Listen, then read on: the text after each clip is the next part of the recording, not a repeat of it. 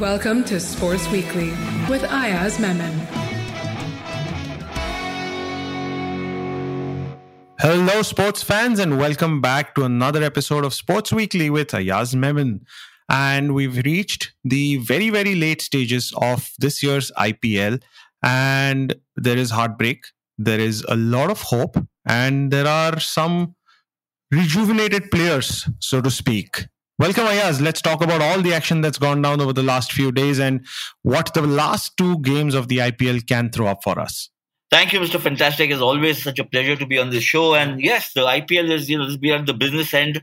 We've had a couple of matches in the playoffs, and one can say that there was an unexpected result because Delhi Capitals, which they looked terrific, finishing the league stage, though they went into the playoffs on the back of a defeat to RCB, but they came a cropper against CSK. Never mind, they're still in the running because they're now going to play the winner of RCB and KKR, which was won by KKR. Both matches ran close. Both went into the final over. And I think there's a lot that one can think about individual performance of the team. Obviously, I think the tactics and the strategies which somehow or in one way or the other shaped the results. So there's a lot to discuss there.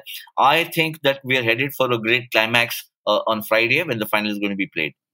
Absolutely. Now, I want to talk about 2 or 3 points in particular. One is Dhoni, the finisher. I mean, this was all experience, wasn't it? How to handle such a pressure cooker situation.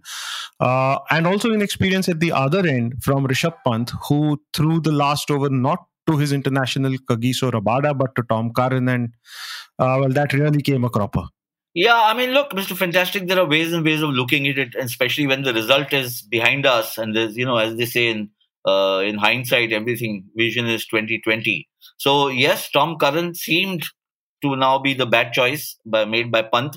I think the argument that he may have thought in his own mind, Rishabh Pant, was that Rabada has got far more speed and then edges can fly off for 4 and you can't control them. You're better off with a guy who's not bowling at that speed and somebody who's actually taken wickets. He had taken 3 wickets till then, Tom Curran. So but I think in such a situation, you have to hand it to Dhoni. What we talk about experience. Look, Dhoni had come in for a lot of criticism, and even I felt that why was he promoting himself ahead of Jadeja in match after match when he himself was out of rhythm? Jadeja was batting well, and this seemed like one more, perhaps a blunder made by Dhoni. But I think what he did, he just seemed to read right, is that the spinners were exhausted. Dhoni had been struggling against spinners, not against the other bowlers. And once the spinners were exhausted, there were no overs left for Akshar and the others. That's when he said, "Okay, let me go up and I'll try and finish this game," which is where you need the experience, the steely nerves to take that. And he's such a big occasion player. I mean, he's a maestro, and Rishabh Pant is his protege, so to speak. So obviously, there's a lot for Pant to learn. And just in case these two teams meet again in the final, then I think Pant will be a little wiser, if not necessarily have the same impact as Dhoni. Well, absolutely. And speaking of captains, Virat Kohli now, I think, has played his last game as RCB captain. End of an era in more ways than one for him and for RCB? Most certainly. I mean, he's a champion batsman. He's amongst the modern greats. There's no question about it. Whether his current form is weak or good is not the issue.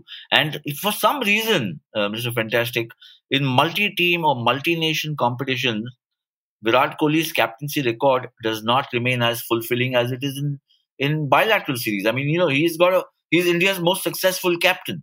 When you take it just on numbers, on just bald stats, whether it's tests or ODIs or T20s, his record is better than anybody else's. I'm not talking of IPL.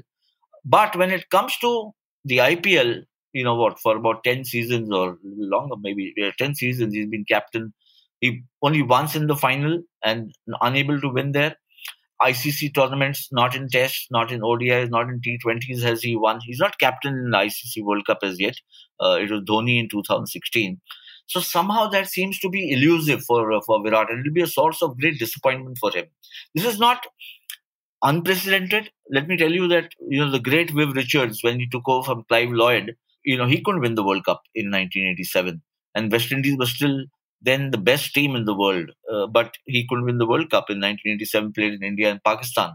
There are enough and more examples of terrific captains not being able to win major tournaments. Saurav Ganguly couldn't win the ODI World Cup. Yep, absolutely right. So not every captain has had a successful run. But what after this for the RCB? Do you think they'll look within? Are there any current candidates, or is this thing going to change entirely after January's auction? Well, I think they might have to kind of look at a reconstruction of the team, if I might put it that way. What we know, and I think what RCB perhaps has also kind of decided on it, is that Virat will play for them. Even after the match, he said that his loyalty is most important to him, and the last game that he plays in the IPL will be for RCB. So that's a good sign for him as well as for RCB, because they'll have a very senior pro in their midst, even if he is not captaining the team. But the rest of the team, there might be some major changes. I mean, AB de Villiers no longer getting on in years, no longer the young man he was. He might actually opt out completely, because he's while he has become a T20 league player wherever he goes, he's not playing for South Africa any longer. But there is a sell-by date, and there's also the fatigue which comes in. We'll have to wait and see how that goes.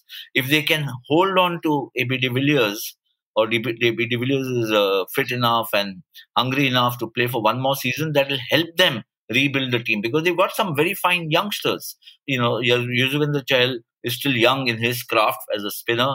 Mohammad Siraj is a very fine bowler, plays for international cricket for India, brings all his expertise into play there. Harshal has been outstanding this season. So is also Devdutt Padikkal. There's a lot of young talent there. Now they need to, as they say, fill in the gaps and get in some skillful, good players who they feel will take them ahead, take the agenda ahead, including perhaps somewhere down the road, winning the title. Absolutely. Well, one last point about the IPL before we move on, and that's, do you think KKR look good for the title? They've seemed the most hungry out of all the teams, to be very honest, and they just seem to have clicked at the right time, peaking at the right time. Well, I think you're right, Mr. Fantastic, because the story of KKR this season has been quite remarkable, isn't it? In the first leg, so to speak, of the tournament played in India, out of 7 matches, they lost 5. In the second phase, when everybody had written them off, when it resumed in the UAE, the tournament, they won 5 out of 7. So something has happened in between these two phases. A changed approach, which Brendan McCullum spoke about earlier, and so too Ian Morgan, the captain. Exactly what it is difficult to pinpoint, because suddenly all kinds of things happened for KKR which were exceptional. The batting clicked. They got a newbie, Venkatesh Iyer, to come and open the batting. He performed brilliantly. And he's also shown himself to be a decent bowler. He's basically been in many ways the find of the second phase. Then they've got, the spin twins. In fact, now a trio of spinners like Sunil Narayan, Varun Chakravarti and Shakib, who've all been, they were the reason why RCB got stymied after a very good start. So where Delhi's strength, for instance, Delhi Capital's strength is in the pace bowlers, Rabada, Norke and Avesh Khan. For KKR, it is the spinners in the attack. And then, of course, they've also got Lockie Ferguson, who's been really good. I thought that, whether he'll be able to fill the boots, giant boots of Pat Cummins or not, but he's done it exceptionally. The only weak link one sees in KKR even now is in the batting, in the middle order, where Ian Morgan has gone through a horror run of low scores, and Dinesh Karthik has played a few cameos, but not done. I mean, maybe he didn't get enough opportunities also. But that seems to be the area of concern. And Delhi Capitals, just perhaps the batting has a lot, top order has a lot more flourish, but they also high risk takers like Prithvi Shaw and Shikhar Dhawan and Shreyas Iyer. And that's where, KKR's bowling could be a match for them. Absolutely. Well, moving on from the IPL, but retaining some connection. We've now seen Rahul, Kishan, Surya Kumar. How do you think they're now stacking up for the World T20? We're just like barely 2 weeks away from the start of that, and our first game is Pakistan. So do you think this team looks slightly better off than they were a week or 2 ago? Oh yeah, certainly looks better than what it looked about a week ago. That's because of Ishan Kishan and Surya Kumar Yadav actually finding form. Hardik Pandya remains a bit of a worry. still because he's not bowling. We'll have to wait and see. Obviously, Mumbai Indians have nursed him, not used him enough not used him at all as a bowler to help him recover completely, and that's in a way that's magnanimous of the franchise to do so, because in some ways it cost the balance of the team for their own team. So I think that the Indian squad now looking much better. The issue would be between Hardik, who didn't bowl at all, and Rahul Chahar, who really didn't impress in the as a leg spinner. And there's Yuzvendra Chahal, who's been snapping at his heels. Yuzvendra has had a terrific second half, and the squad can be changed till October 15th. That's something that the selectors will have to decide whether they need to change, they want to change or not. I think somewhere they'll probably want, I don't know about the spinner, because there are enough spinners in the team, whether they'll need to change the spinner, but they might want to bring in a fast bowler, because Bhuvneshwar Kumar also didn't look very impressive in this second phase. Well, there are still obviously some unanswered questions, and let's hope that our Indian selectors are willing to take a call based purely on form and not so much on history. Staying with cricket for just a little longer, the Indian women's team put up a strong fight again in Australia, although they lost the T20 series. But I think that was quite an impressive performance all around. Yes, I think so. I think that there's a lot of promise that one can see, and it is also reflected in the number of players who've been recruited for the Big Bash League from India, the Indian women's team. So and Mithali Raj and Jhulan Goswami are the two very senior pros, and you can say that age is probably catching up with them, but they're playing a different format. In the other T20 format, there's a lot of youngsters who are playing, and I think really the issue for the women's team is how much more can they play to get into the regularity of competitive matches. If that increases, then I think that the Indian women's team will get better and better. And remember, already what has happened in the past 4 years since 2017, the number of women cricketers has grown exponentially in the country. So that's something that is working out extremely well for India. That means the supply line will be very good. Yeah, and there's a lot of our current players who are now staying back in Australia for the Big Bash. So that should be invaluable experience as well for them. Yes, it will be, because then you're rubbing shoulders with not just the Aussies, but players who may have come from elsewhere, and it's a very competitive environment, the Big Bash League.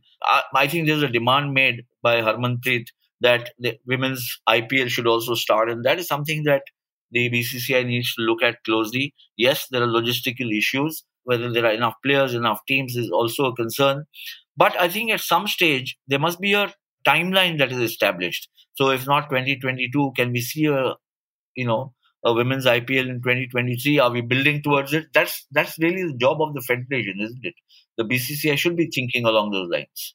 That's that about cricket, folks. And moving on to football, as usual, we're joined by Saumil Arora to talk about two major points. Hey, Saumil, welcome to the show. Hello, Mr. Fantastic. How are you doing?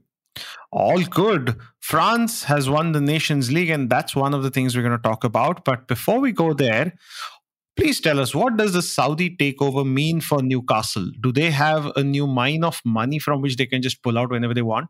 To be honest, yes, they do. They have the richest owners in the world right now, and richest in the sense of their net worth, of course. And you might be very, very appropriate in saying that, well, your net worth doesn't decide how much you are able to spend. But long things short, basically, they're rich. They can spend all that they want.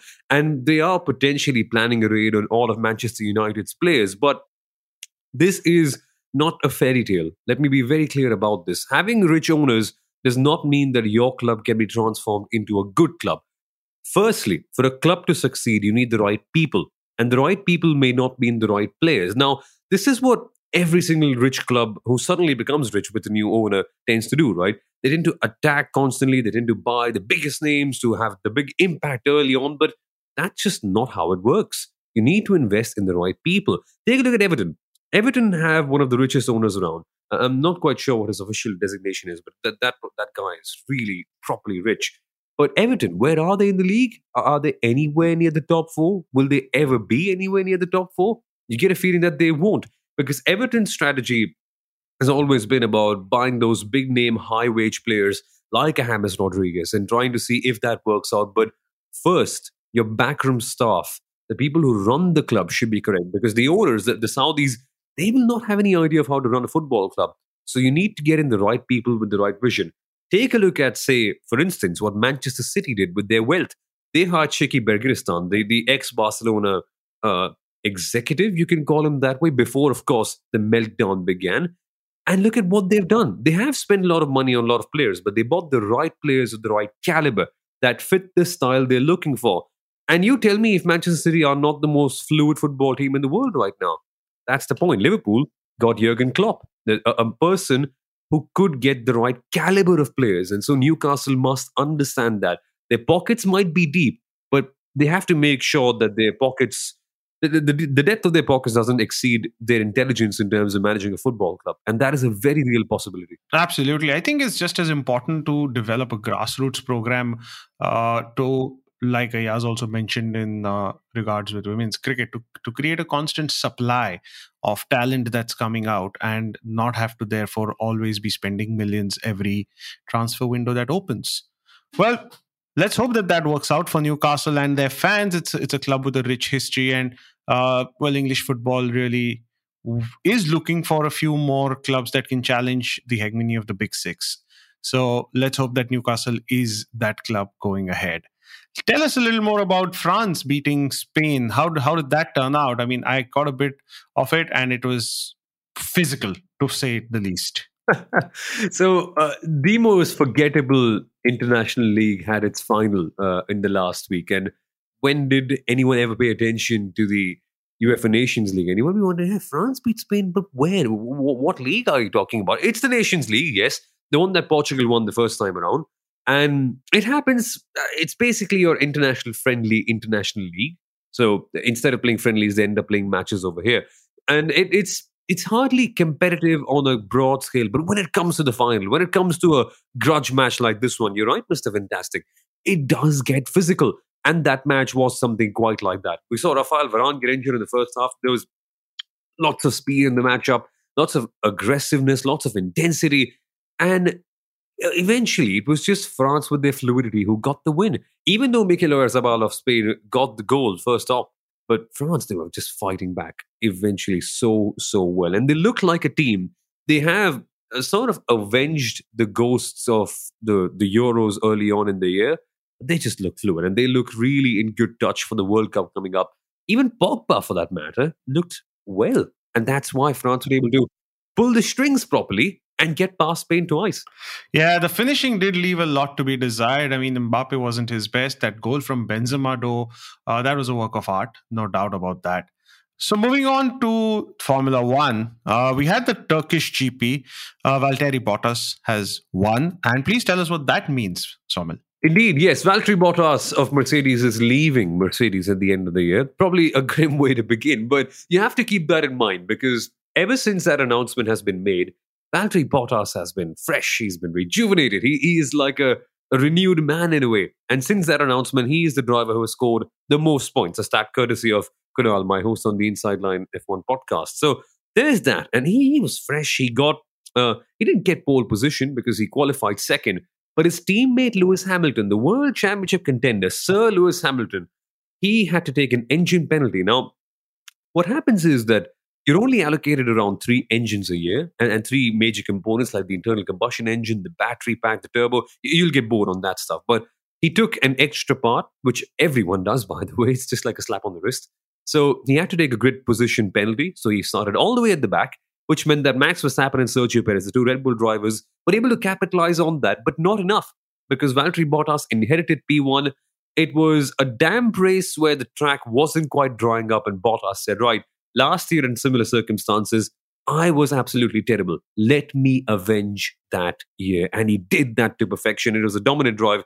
But the controversy lies towards the end, Mr. Fantastic. And the good part is there's always some controversy, because towards the end, the track was not drying up per se, but Formula One drivers were thinking, right, let's actually switch away from the intermediate set of tires to new ones, because, of course, as the tire gets older, it starts to lose its tread, which means it's not grippy enough, which means it becomes slower. And Lewis Hamilton was on a comeback drive. He was in P number 3. He had passed Red Bull's Sergio Perez. And Sergio Perez boxed, Max Verstappen boxed, all the others. They did the logical thing. But Hamilton said, right, I think I can stay out. And it was pure driver's instinct. You like to see instinct like this backed up. But you've got to remember, the last race in Russia, it was the team that got Lewis a win by calling him in the pits. Lewis defined that order until a bit later on, where they did eventually go to the pit lane, I think some 10 laps later than they should have. And they came back out there with Lewis finishing in P5, not in P3, where he was before the pit stop cycle began. And so he was really upset. He was irritated about what the team had done. He said that they should have allowed him to do what he could. But another driver who was on a zero-stop strategy, like not changing tires at all, his tires were absolutely chewed up and he lost 50 seconds in the last 5 laps, Mr. Fantastic. So maybe it was just a save in disguise for Lewis, which he has recognized, by the way. That's just insane. Well, let's hope that this title race really does go down to the wire all the way. It's really been an amazing season, a good advertisement for motorsport, especially for Formula One. That brings us to the close of this episode, folks. It's been a pleasure being here again. We'll be back next week with more, and we will have winners, well, at least to announce, if not to talk to, of this year's IPL. Thanks so much for joining us. Thanks for being on the show, Ayaz and Saumil. Catch you next week. Thanks a lot, Mr. Fantastic. Always a pleasure. And yes, we will discuss the new IPL champion. It could be the old one. We don't know. Delhi Capitals have never won the title. KKR have won in the past. And Chennai, of course, have won it thrice. So let's see if we're going to have a new winner or it's going to be the same old, same old. Well, fingers crossed it's a new one.